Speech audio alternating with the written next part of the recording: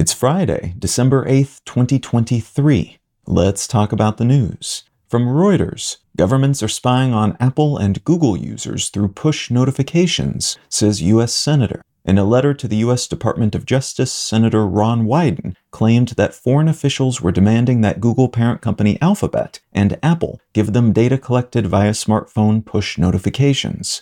These are the sorts of notifications that apps use to tell smartphone users, for instance, that a new email has arrived, or to notify them about some kind of breaking news headline, at times displaying notifications on their lock screens. These sorts of notifications almost always traverse Google and Apple-owned servers before arriving on individual devices, which means these companies have data that can be used to surveil users on the receiving end. Senator Wyden asked the Justice Department to get rid of policies that prevented public discussion on this matter, and his request apparently allowed Apple to release its own statement in which it indicated both U.S. and foreign agencies have requested this sort of data, and have done so in such a way that the company has been unable to tell users about it until Wyden made the topic public. And Google then released its own statement indicating it supported Wyden's efforts to inform smartphone users about government requests related to this type of data. From Axios, UN Security Council to discuss Gaza ceasefire after Guterres invokes rare rule. The U.S. Secretary General Antonio Guterres has invoked Article 99 of the UN Charter for the first time since he was appointed in 2017, allowing him to bring any matter that he personally believes threatens international peace and security to the UN Security Council, and he did so in order to urge the Council to support a humanitarian ceasefire in Gaza.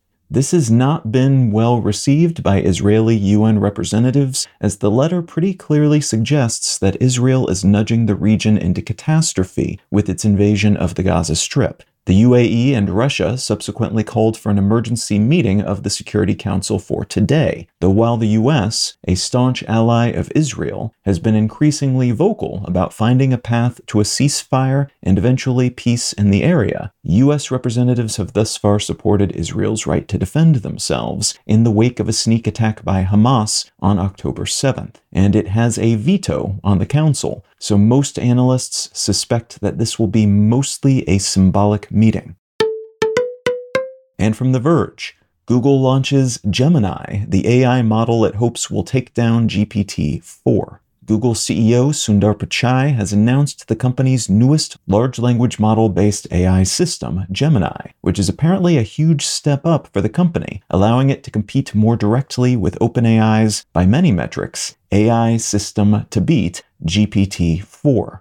This is notable because it's one of the rare AI offerings that purports to bypass the high-end AI of the moment, GPT-4, across the majority of tests the industry is using for such things right now, 30 out of 32 of those tests. And because Google has a huge footprint across online and digital spaces, this model will be, and in some limited cases has already been, deployed across a vast number of tools that are used by a huge number of people every single day, including Google Search, Gmail, Google Calendar, and similar platforms, which could prove to be a big advantage for the company as it refines this and future models.